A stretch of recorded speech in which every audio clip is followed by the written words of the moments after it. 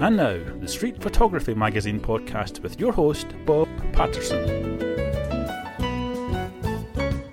Now, welcome back. We've got a special episode this week. I've got our guest is Chris Suspect, and you probably heard of Chris. If you haven't, he's a Washington, D.C. based street photographer, documentary photographer, probably one of the gutsiest people that I've seen in the street photography world, and you'll see why in a few minutes. Chris, welcome back. Thank you. Great to be here again. Yeah, that's right. Chris was our featured photographer in 2020. I think it was June or July, something like that. And since then, he's been a busy guy, even though we've been in lockdown, or lockdown's over, but a lot of it happened then. He in fact, one of the things we're going to talk about is his adventure photographing, getting right into the mix at the January 6th insurrection. And he's also a punk rocker, so he's probably used to mosh pits. Yeah. I guess that's what that was like. I don't know. Anyway, Chris, why don't you tell us, before we get started, for those who don't know, you just tell us a little bit about yourself and what you do and why you do it. Sure. Yeah, you mentioned, I live in the Washington, D.C. area. I've been photographing for since, I guess, 2010, really. I picked up the camera later in life, but it became like my main creative outlet. Prior to that, I played bass in a couple bands throughout the years. And I also ran a record label. And the nice thing about photography was that this is something I could do, by myself, for myself, without relying on other people. Like, so when you're in a band, you have to, relate to other people, coordinate schedules with other people. But, as a photographer, it's pretty much, you do what you want to do, and it's up to you as far as how far you want to take things. So, that's just, I guess, a little bit of background on me. I like to shoot street. I like to shoot, in bands and small clubs, and I like to do like documentary projects. And then occasionally I dabble in some conceptual fine art projects as well. Yeah, that's for sure. That's for sure. You got several books. Last year you published, 4 books? Yeah, my goal was to publish 4 books during 2020. This goal was actually set up before the pandemic. But when the pandemic hit, I was actually grateful that I set this crazy goal up for me, because I was able to actually, devote a lot of time to it, because there wasn't a lot of shooting for me in 2020, just out of fears of, COVID-19. At the very beginning, it was like, you didn't want to be around. We didn't even know if it was safe to be outside with people. Like when the Black Lives Matter protests started, everyone was suspecting this was going to be like super spreader events. And, I live with my family. And so I didn't want to go out and jeopardize my family for photography. But then, after Black Lives Matter protests in the summer, and there wasn't a mass, spreader event from it, word kind of came out that, it's okay to be outside with a mask on. So then I started around election time going out and shooting activities around the around the elections, whether it was like Trump protests or Black Lives Matter things. But I would double mask just to be safe. Did you happen to be there for the Trump's Bible waving event? That was more, I guess, in the summertime. Yeah. And that was around the time, because there were several Black Lives Matter protests in DC, and they seem to be sort of like back to back. So, I was waiting, how like with COVID, it takes about a month to get the data back to whether it can be a super spreader event or something. Sure. And so I was kind of just waiting to see the results. So I didn't go down there for that one. I wanted to, believe me, but. Yeah, I think it was pretty much spur of the moment anyway, wasn't it? As far as being spur of the moment, that stuff really isn't too much of a problem. Like if you're plugged into certain networks. So I'll often get text messages like, hey, we're going to protest, this oil pipeline project, on Tuesday. And that's tomorrow, right? Today's Monday. And so like you kind of get into this stuff. There's one coming up, September 18th, which I believe, I think is a Saturday. And the Trump people are coming back to protest the treatment of the people that were arrested for during the insurrection. Oh, are you going to be there? Yeah, that's my plan. I'm not worried about anything that'll go down that day. I'm a little worried that it won't be that exciting because the Capitol Police and all that, the city police and all that will be totally kind of prepared and on guard, unlike January 6th, in which they were just kind of disorganized and not expecting what happened. Obviously not ready. So, of course, you knew that one was happening. So, let's talk about January 6th. So you went down there. You knew it was going to happen, obviously. You went down there. Of course, none of us knew exactly what was going to happen until it did. I mean, how did you work it that day? I mean, did you show up at the first event where all the people were giving their speeches and followed the crowd down to the Capitol, or? I was a little skeptical. I was like, God, there's going to be a lot of people that are going to come to this. But I decided to, take the day off of work and just set the day aside. And I figured, worst comes to worst, like, I get some, decent shots at Trump supporters. So I decided to show up early. I think I got down there at like 8:30, and it was already like swarmed with a lot more people than I expected. I couldn't do a guesstimate, but at least, 10 to 20,000 people, I think, were at the Stop the Steal rally. The whole lawn by the Washington Monument, which faces the ellipse where the White House is, was packed all the way up to the Washington Monument. And that's like a lot of people. And by packed, I mean, it was like, sometimes it was hard to move between the people. I was double masked. So I just sat around just kind of walking in and out of the crowd and just shooting, looking for kind of just street photography type stuff or weird stuff that I would find. Then Trump started his speech, and everything kind of,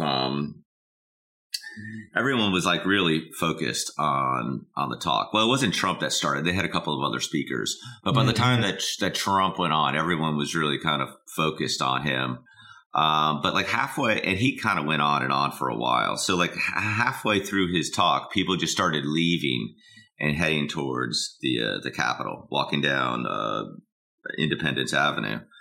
And I was like, I'm going to walk down there too as well, because it's just people standing around and, you're kind of getting similar shots the entire time at that point. So I was like, I'm going to go follow these guys down. So I guess I left around 12:30 when other people started walking down there. And it was kind of like a celebration along the way. People were very excited. They're like, yeah, we're going to go protest at Capitol Hill and at the Capitol building. And then it seemed that, when we rolled up there, it was like all these people were congregated around, I guess the east steps, the east lawn, and they had police barricades set up, and people were kind of yelling at the police, but it hadn't like gotten out of control at that point. It was only until like after more and more marchers kind of showed up that things started to escalate, and then it was all of a sudden it was like, wow, this is kind of crazy. There's way more people here than there would be police I would expect at any other kind of protest. And so I just started working like, the front lines, and the police started breaking out the pepper spray. I actually brought some goggles with me just in case for that, which was helpful. Mm-hmm. And just started just kind of, working the front lines. The people were trying to drag cops out. Cops were trying to drag people over the barricades to arrest them. Pepper spray was flying. Flashbang grenades started popping off. And I've been in enough flashbang grenade situations to realize that while they make a loud noise, they're essentially kind of harmless. Yeah. Even if they explode at your feet, you might get shrapnel. The worst case scenario is getting some kind of shrapnel in your face.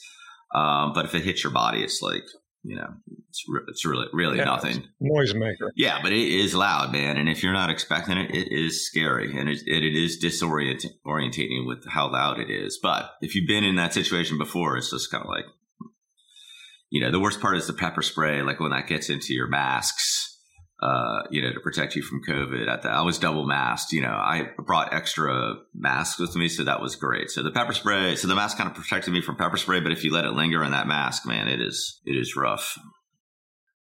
Wow. What does your wife think of this stuff? Or she used to it by now? I think she's used to it by now. So. Sorry, I don't want to get you off track, but I just wondered. Mine would kill me. Yeah, during this thing, there was no. I guess they cut the cell service, at least on the Islam side of the building, because no one was able to kind of get any news. So I wasn't getting any messages in or out. So apparently, my family was frantically texting me like, "Get out of there!" But it wasn't until much later in the day. So I don't know. I guess just a quick walkthrough. So, people started. So the next big thing that happened was people started to kind of storm the inauguration stands, and they were covered in all this tarp. So they kind of sliced through the tarp and started going up into the stands, and the police. And it was a little crazy. I did not want to go in because it seemed like it was kind of this trap where the police could just pepper spray through on their end, and then you're kind of trapped inside the stands. But so many people went in there, they just basically overpowered and were able to get up onto the Capitol itself eventually through there. So I did get some shots in the stands itself. But at the same time, I wasn't trying to risk my life or try to get arrested. And then I hung around. Most of the action was on the East Lawn, to the best of my knowledge at that point. I had not even explored the other parts of the Capitol. I saw people scaling walls with the ropes, with rope systems. Took some photos of that.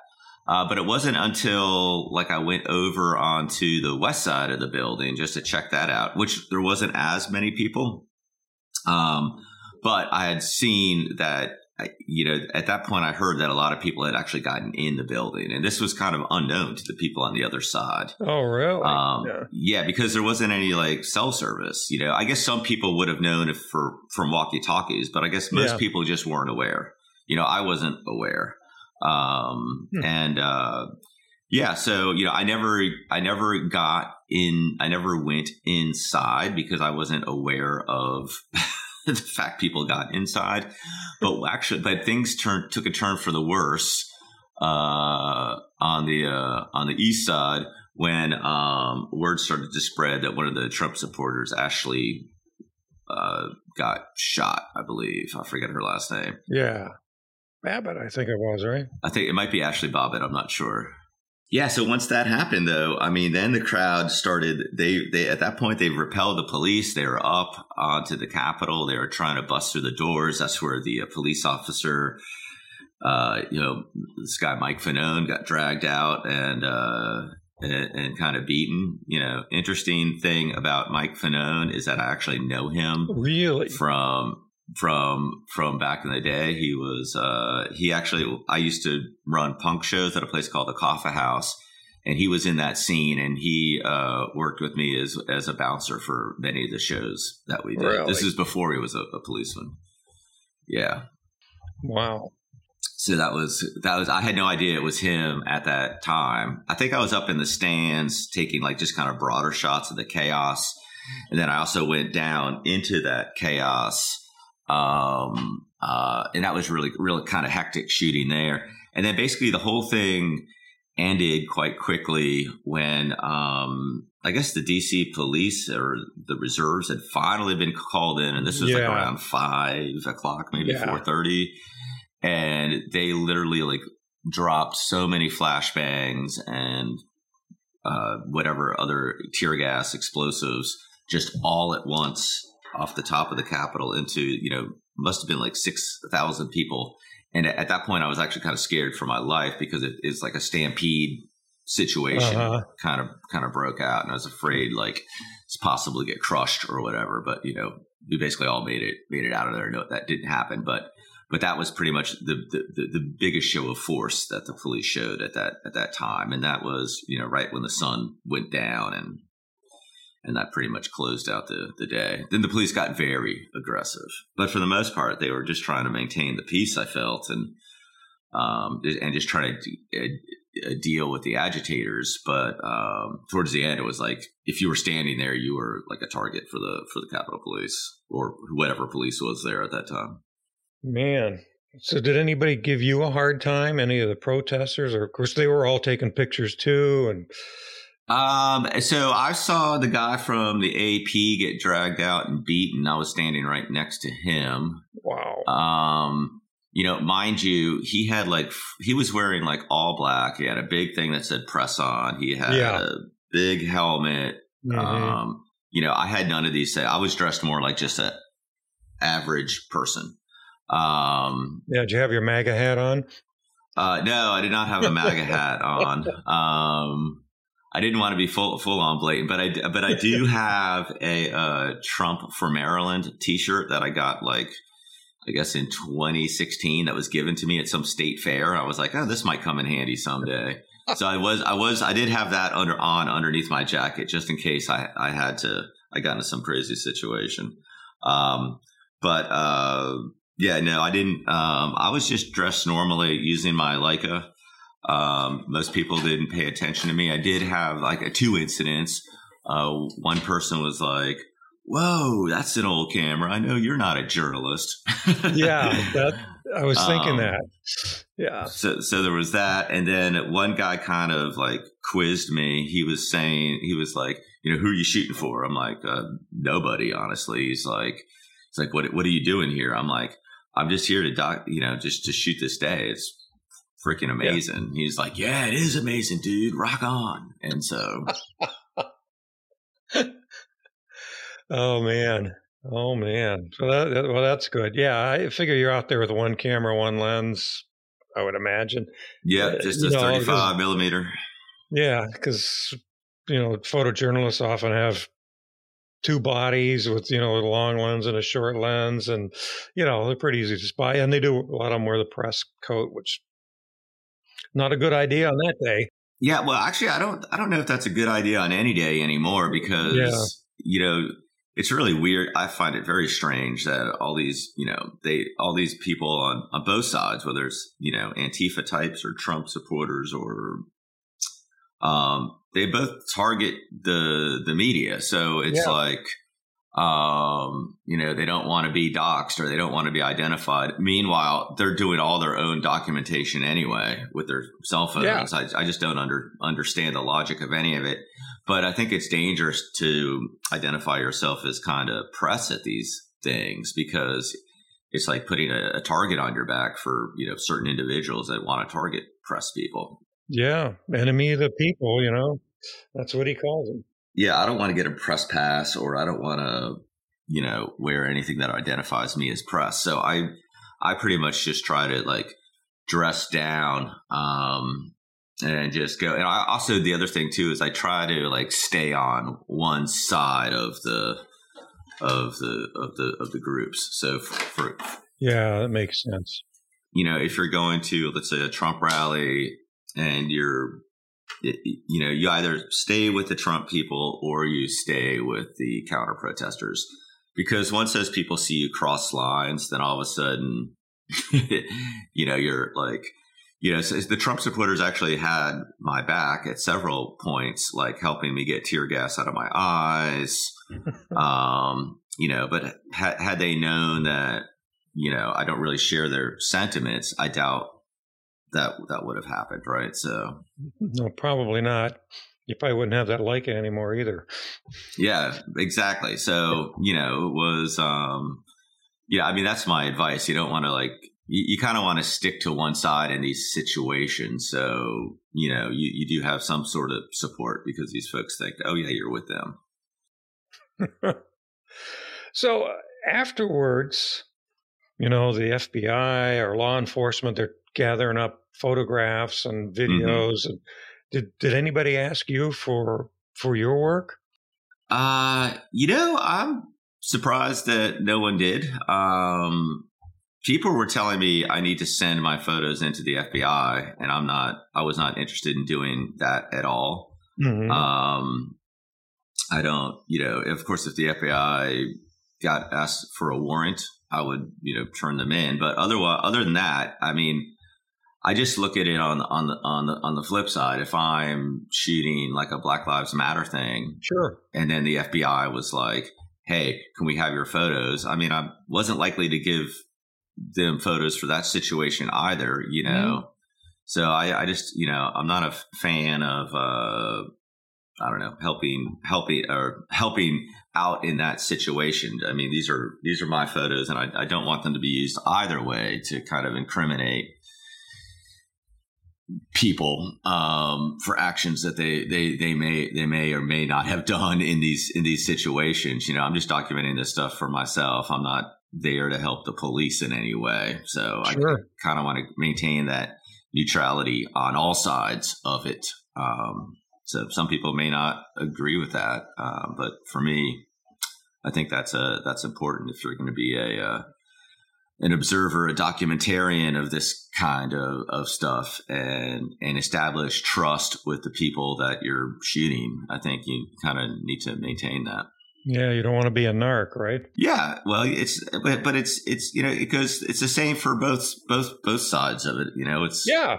My sympathies may lie with the Antifa crowd in general, but so I wouldn't turn in any photos of them to the FBI. But at the same time, if I'm seen turning in photos of Trump people at the same time, it's like I would lose any kind of I guess legitimacy in just what I'm doing there to photograph these kinds of things. I mean, I'm photographing like just for myself and not for magazines or anything, although my work has been published in them. But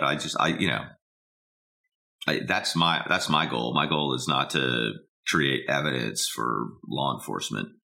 No, absolutely not. One of the places, I saw your work when it came out, like, very quickly because you posted some on Facebook, but then I saw it later in the finished product that Tim Wynn did with you, the Beyond the Frame story. Oh, yeah. And Tim Wynn, if you don't know who he is, he's the he created the Fill the Frame video documentary on street photography, and he started a new project where he has the photographer actually narrate the story, and then he creates a video around that narration with the person's work and other material. And Chris was his first one. And matter of fact, we'll put a link to that in the show notes because really to his whole YouTube channel, because it's really worth seeing. So what can you tell us about that? I thought it was good. I mean, you're a really good narrator and obviously an excellent photographer. Oh, so yeah, Tim contacted me like out of the blue. But he had done a draft, I guess, with, I don't know, this guy, Michael Sweet. He's another street photographer from Canada. And he shared that with me as kind of like, this was like the proof of concept. And I struggled with it for a while because Michael Sweet's narration was not the same kind of narration that I would have done. So I asked him, hey, can you just send me some questions like an interview and I'll work off of that. So basically, he sent some questions to me and then I was able to kind of like draft a narration. And I've had lots of practice kind of with this sort of stuff. So I was able to write something down that sounded a little bit more conversational and off the top, but in reality, it was something that I read. I first tried doing it without anything off the top of my head. And I couldn't get anywhere. It was just like, man, I need like, bullet points and guidelines. And that's basically, what I did. So, and then it was a matter of kind of, so when I was doing that, I was also going to think like, what kind of visual items do I have that will support this narrative? And it wasn't just photographs. I was like, well, I mean, most of it was photographs, but there's some video stuff as well. There was some artwork. So I like knew when I was kind of drafting the narrative, I also had this kind of visual support for it for video. So that was on my mind as well. So that's basically how it worked or came to fruition, if you will. So basically you just laid down the audio track and he took it from there with the collection of photos and... Well, I mean, we did actually work on it together. So it was more like, he asked for a bunch of photos. So basically, you know, once I've written the narration, it's like, okay, we talked about me shooting punk rock. We talked about my family. We talked about January 6th.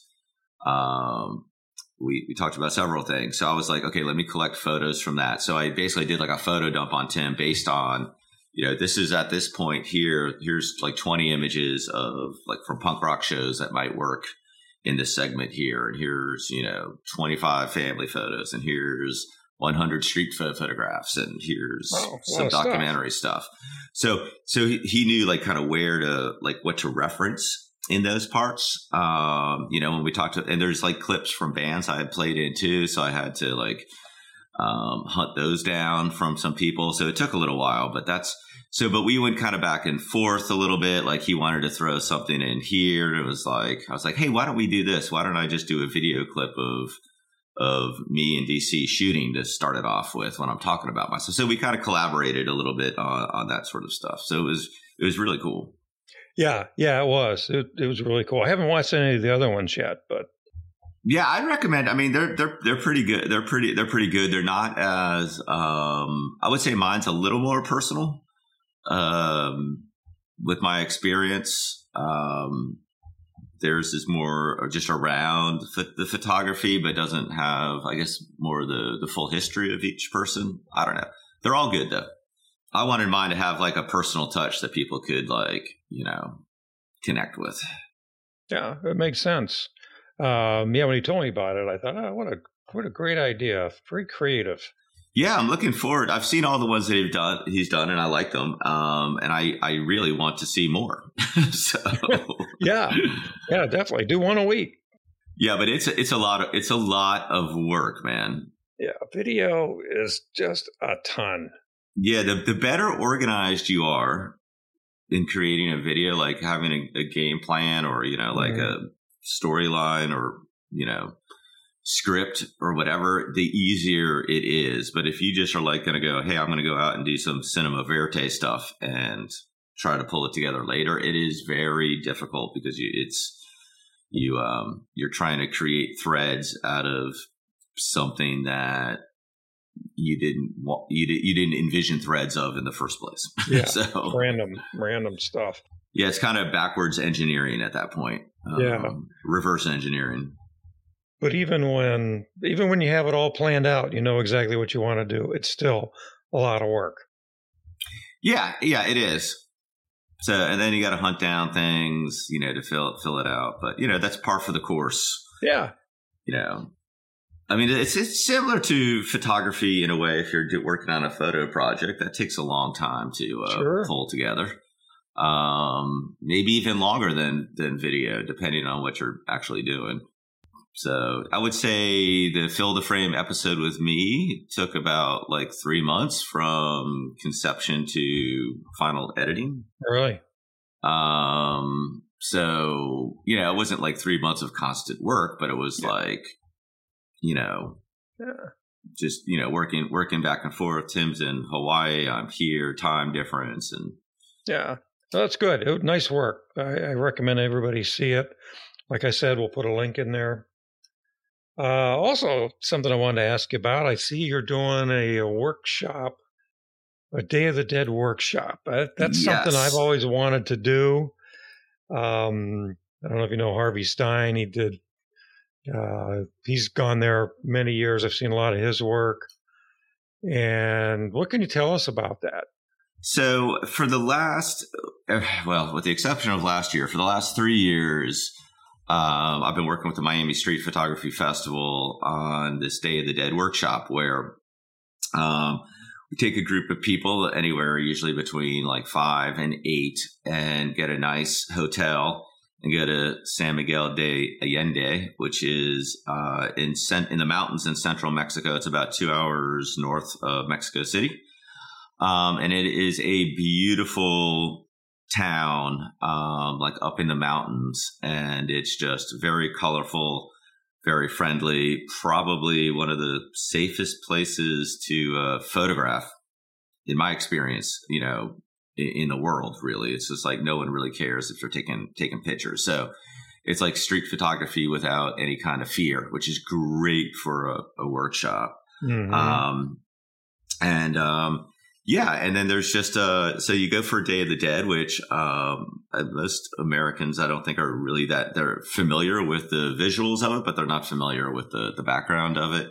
And so Day of the Dead, and specific to San Miguel de Allende, they also celebrate Halloween there because there's a lot of U.S. expats there. So it's basically 3 days: the 31st, November 1st, and November 2nd. 31st is Halloween, so a lot of people come out dressed in costumes in the square. They're giving out candy by the cathedral. It's a great time to shoot. A lot of fun. November 1st is Dias de los Muerte por Niños, for Day of the Dead for the children. So this is when they kind of celebrate the children that have passed in their lives. And this is actually more of a somber day, but it's pretty interesting as well. And then there's the official Day of the Dead, which is a celebration of your loved ones' lives. And the word is celebration. It's where so people they gather around and tell stories of their loved ones that passed. People just kind of gather to hear them. They go house to house, gravesite to gravesite. And it's really just kind of it's a really positive experience, as much as the dead, the name Day of the Dead, and some of the designs of the skulls and the Katrina look. Is stuff that was kind of added onto it. It's kind of like a color flare, but really it's a very positive experience. And you get into some great conversations with some families that tell you about their loved ones, their parents, what they meant to them. It's really sweet. And we don't have anything like that here in the United States. And it's a really, culturally, it's a great time. Visually, it's a great time. And then in San Miguel de Allende, there's also a couple different parades that happen. There's 2 graveyards around town that have their own different kind of celebrations. And there's stuff just going on all day. Now, some places, San Miguel de Allende doesn't necessarily go all night to the wee hours of the morning, but it goes pretty late to around midnight or so. Some of the graveyards close at dark. But it's, it's a wonderful time and a safe space. And, we usually get a nice fancy, hotel. The food in that city is probably the best I've had in the world, in terms of just restaurants and choice. It's not, I don't know, it goes way beyond, Mexican cuisine as most Americans think of it. It's really kind of international. There's all kinds of different food, and it's just fantastic. Wow. How long are you going to be there? So Day of the Dead, the workshop itself is, I believe, 7 days or 6 nights, 7 days. Mm-hmm. So, Day of the Dead officially starts on it's November 2nd, but there's, Halloween. So I think we start, actually I can tell you exactly when we start. So October 29th. So on October 29th, we basically, everyone meets up. They get off their flight, they arrive. By the way, so there's, for anyone interested, getting to San Miguel is not that tough. There is an airport nearby, Querétaro Airport, and it's about an hour drive to San Miguel. From there, you can take an Uber, which will cost you $35 tops. So it's really quite easy to get to San Miguel. So everyone arrives that day. We kind of have a get together, cocktails, and then we go out for a big group dinner that's covered by the workshop. go to a fancy restaurant, usually one that overlooks the entire city, which is really great.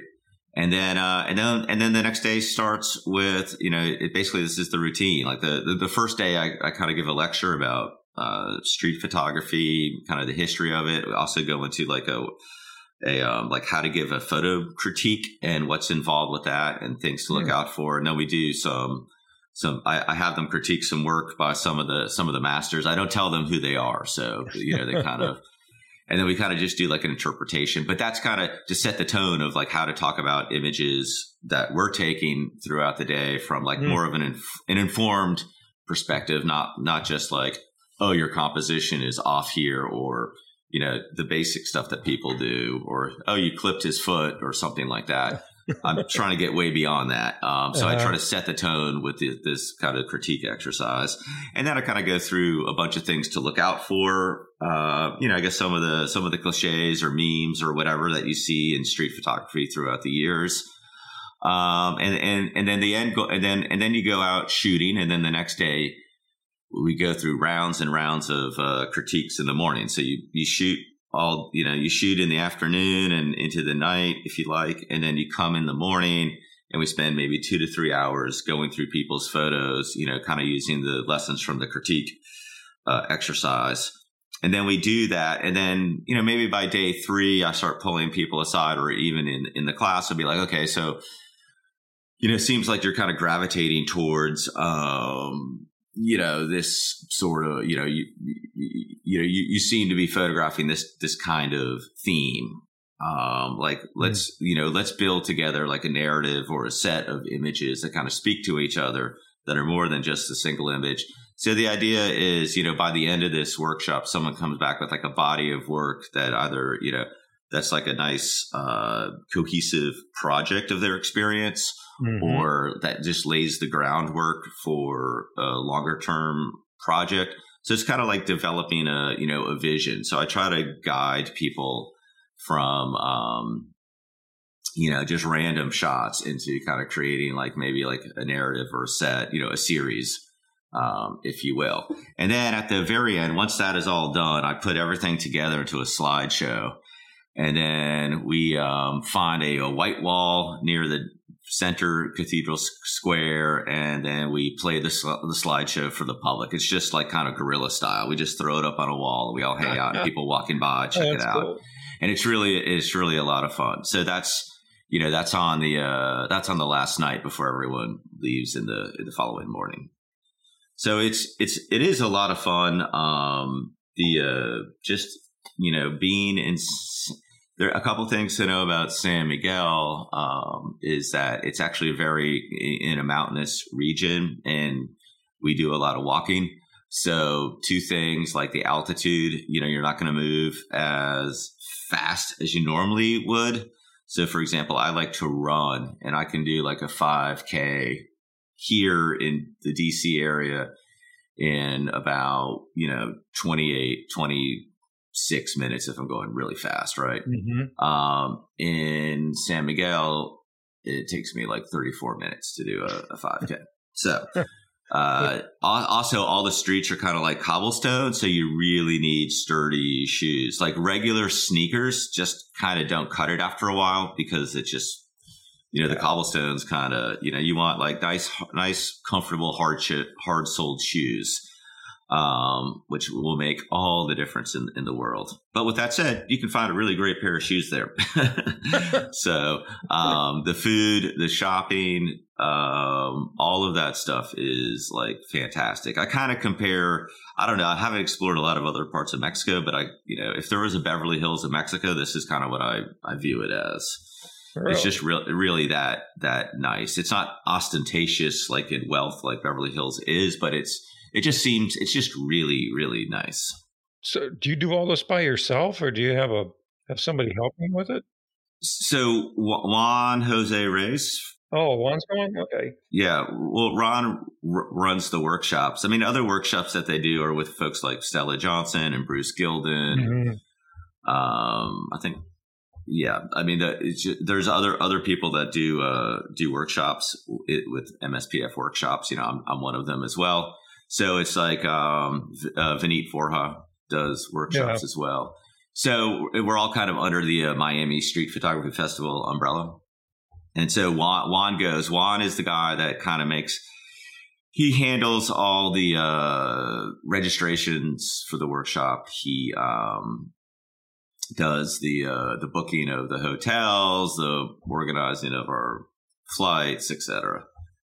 So, and I think it's very important to mention, because a lot of this has been really sort of a weird year to be doing this workshop with COVID-19, Delta, etc. So normally, we ask people to put down X amount of money. The workshop, I believe, is like $2,999, like $3,000 roughly. And we have kind of we usually have a cancellation policy, but this year we don't really have one. Like if someone needs to cancel all the way up to the last minute, that's fine because of like COVID concerns. Because right now we just go like week by week and hearing what's going on with it. So no one's going to lose any money if they decide to cancel last minute. I think the worst case scenario, the only thing we ask is if you cancel the day before and the hotel requires a minimum one night stay if you cancel that close. So that would be the only cost. Everything else will be reimbursed. So it's essentially risk free in that sense, in terms of if you decide it's kind of getting too scary, or you have a COVID exposure or something that happens, it's fine. So, right now, and that's sort of, that has kind of impacted the workshop in a way, where, we had it almost sold out. And then we had a couple people cancel basically out of COVID concerns. And now we're kind of at half full. We have several people that are interested, but are kind of wavering. And, ideally it would be nice to know how many people are coming and all of that, by the end of September, if you will. But we're planning on, we have enough folks to move forward with this right now. And it'd be great to have some other folks with us, preferably everyone being, fully vaccinated. And then we'll have a great time. I know I've been dying to travel for the past 2 years. I haven't been able to really do that. So I'm really looking forward to it. And I think it'll be a wonderful experience for everybody. Yeah. What kind of camera gear do you recommend somebody bring to this workshop? So I actually, one of the things I do before we even leave is I have a reading list of books for people, and I have a gear list recommendation. So, I recommend people, because it's street photography, bring a rangefinder ideally, but that doesn't matter. They can bring their, DSLR or whatever. I do recommend people use a fixed lens as opposed to ideally a 28 or 35 millimeter lens. Since there is a lot of stuff that happens at night, there's a part of this is a flash workshop as well. So I recommend people bring a flash, and then I have a list of where you can get an off-camera cord or different kinds of flashes you might want to pick up that have, good, that are light, easy to use, and have a good recycling power. So I mean, really kind of any camera, but I try to I push people towards stuff where they'll be able to learn about, get better at things like zone focusing and,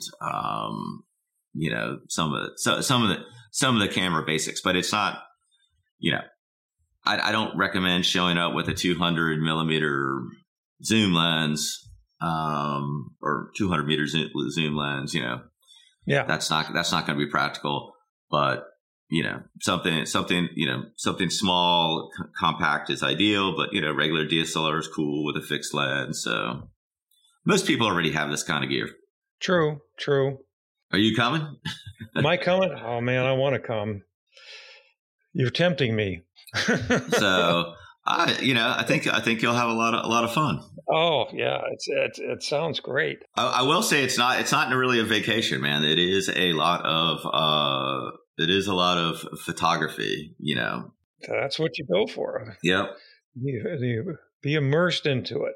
But and then other things to note: breakfast is included every day, which is fantastic. It's not your continental breakfast. It's a full like sit down meal. And then the first night dinner and the closing night dinner, which are really nice restaurants, are covered as well. Hotel is fully covered. The only thing that's not covered is the plane ticket, and transportation to and from. But like I said, it's like a $35 Uber to San Miguel day. Yeah, that's not bad. There's also this is really a lot of fun. There's a lot of like hot springs on the outside. So, Ooh. If you want to take a break, we take an Uber out to some of the hot springs and go swimming in the hot springs. It's really cool. There's this cactus reserve that's really kind of fun to check out. That's also within walking distance of the town. It's just amazing. And there's also places that do yoga and stuff in the morning. It's really cool. There's lots of good stuff to do. Yeah, very interesting. So anyway, what else you got going on? Sounds like that's enough, but yeah, I mean that's primarily it. I do have a solo show coming up. Like one of the things that I wanted to do. So there's a gallery in DC called Bad Candy that's relatively new. It's sort of like I would call like a avant-garde sort of hipster cutting edge gallery, and they were giving me a solo show in November. Where is it? What part of town is it in? It is in Brookland, which is by Catholic University. Okay. And it's a small gallery, but fairly sizable. They've been doing a lot of, I don't know, they've had several like street arts kind of shows. Every time I've gone, it's been packed. They do sell a lot of work there, which is great. And then they kind of supplement these events with like artist talks or maybe some classes. So I'm thinking like, we're actually going to have some bands play on some nights. We're going to do, I'm going to give some talks on some others. Might do like a small, like kind of mini day workshop as well. Still figuring that out. And this is all kind of based around, this is my book release show. So the 4 books that published last year are really what's going to be represented in this show here. We wanted to do one last year. But then that pretty much got canceled by COVID. So this is sort of like a makeup for that. So it's sort of a way to celebrate the release of these books. And I do have first editions of the book Gratuity included, which sold out rather quickly. So I do have 20 copies left that I've been saving for an event like this. So we'll have the original one there. Oh. And it'll just be big prints and small prints. The idea is to have something in a price range for everyone. There'll also be I have this big collage piece that I did, which was basically like 5 years of photography that is collapsed into this collage that's about 7 by 5 feet. And it's got this diamond dust on it, and it's overlaid with a DC flag. It's pretty cool. So that'll be the most expensive piece because I really don't want to sell it. It took me basically 5 years to make. Yeah. And then just various prints. So there'll be prints you could buy for like $500, $600, and then smaller ones dispersed that you can get for $25. There'll be like 8x10s, kind of. So the whole thing will be kind of set up in a chaotic, creative way, where someone can get something. And then there will be this place is big on doing these kind of creative, one of a kind t-shirts, limited edition t-shirts. So there will be about 20 different t-shirts as well. So. And when's it going to be? So that opening night is November 13th, which is also my birthday. Oh, okay. Yeah. So that'll I think we'll go from like 5 to 11 because the space is small. So you can have people come in and out. And then I think we're going to be doing like a little after party after that at a place called Slash Run, which is close by. And then I think the next weekend we're going to have this band, Zealot Rip, and another band, Eye Against Eye, play, which sort of represents a lot of the music photography that I've done over the years. And then, and then we're just kind of figuring it out. Then I'll give like a lecture, maybe talking about like the bookmaking process. That sounds good. And then maybe if the DC Street Photography Collective gets its act together, we might have our next book out on the last weekend of that. Yeah. Wow. You just published one. Well, we just published one at the end of last year, which was Bad Day. Was that long ago? Okay. Yeah. So, and we're working on one right now called Seance, which is different than your normal, much different than the last one. Bad Day was like a theme around the concept of bad day. Seance is actually based around the concept of, photographs as memories or as conjuring the past or past ideas. So it's really like maybe 6 to 8 photos from each member. And then they're accompanied by a text about like why each member took the significance for them of why they took that photograph. Like, was it an homage to a past master? Was it something like a personal experience? Was it something based on a historical event? So it's shaping up to be really quite fantastic, I think, because I haven't seen it like a street photography book like this in a way. Interesting. Looking forward to seeing it. Yeah, I don't know. It's sort of like, I don't know if anyone knows the John Sarkowski book. I think it's 100 photos or something, where John Sarkowski discusses 100, maybe it's 101 photos of in the collection of the Museum of Modern Art in New York, where he kind of discusses like why this image is considered artwork and belongs in the collection. So along the idea of that, except this is more like, from an artist's perspective, is like, why did you choose this photo? Why did you choose to take this photo? What was significant about it to you? Basically, what was the logic behind snapping the shutter? Wow, man, you guys keep busy up there. We're trying. Yeah, we're trying. We say, and since we're at it, we're going to be at an event together coming up in October, right? That's right. Yeah, October 2nd. Fredericksburg, Virginia, street photography, something. Yeah, the shootouts. Mm-hmm. So you're gonna compete. I'm one of the judges. Yeah, I want to compete. Yeah, I think it'll be fun. Really, I might put you to work. Yeah, Jeremy Stevens is a judge, and we just got a third judge. I forget who it is, a woman. So yeah, it's going to be fun. Be first time in Fredericksburg for me. Oh yeah, so yeah. The reason why I want to go is because that's where I went to college. I went to Mary Washington College. Oh, you did? Okay. Yeah.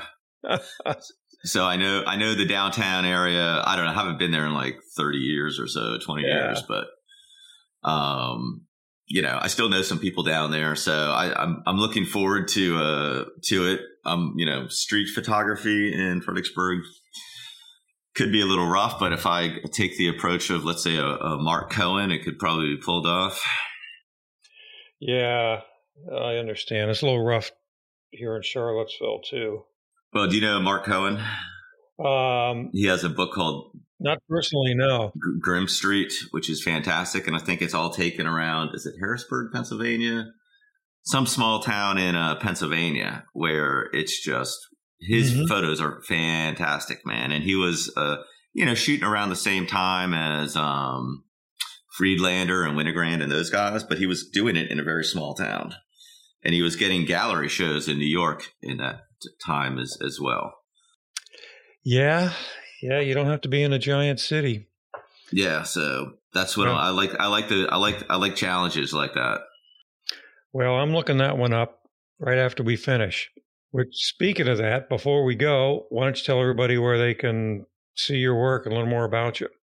Oh, yeah. So just chrissuspect.com is the place to go. You can see a variety of my various photography portfolios, from punk rock stuff to hairdressers.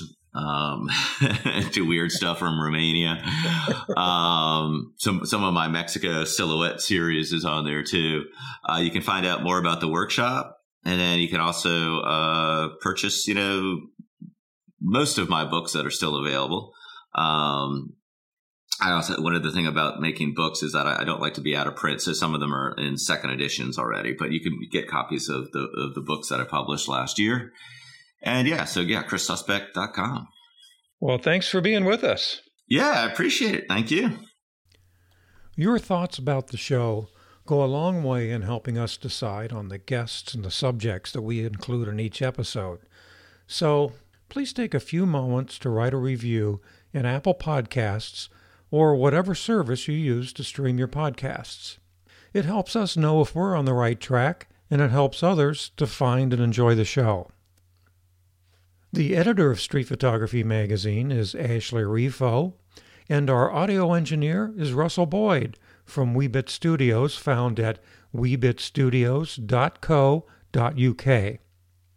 I'm Bob Patterson, and this is the Street Photography Magazine podcast, a service of Street Photography Magazine.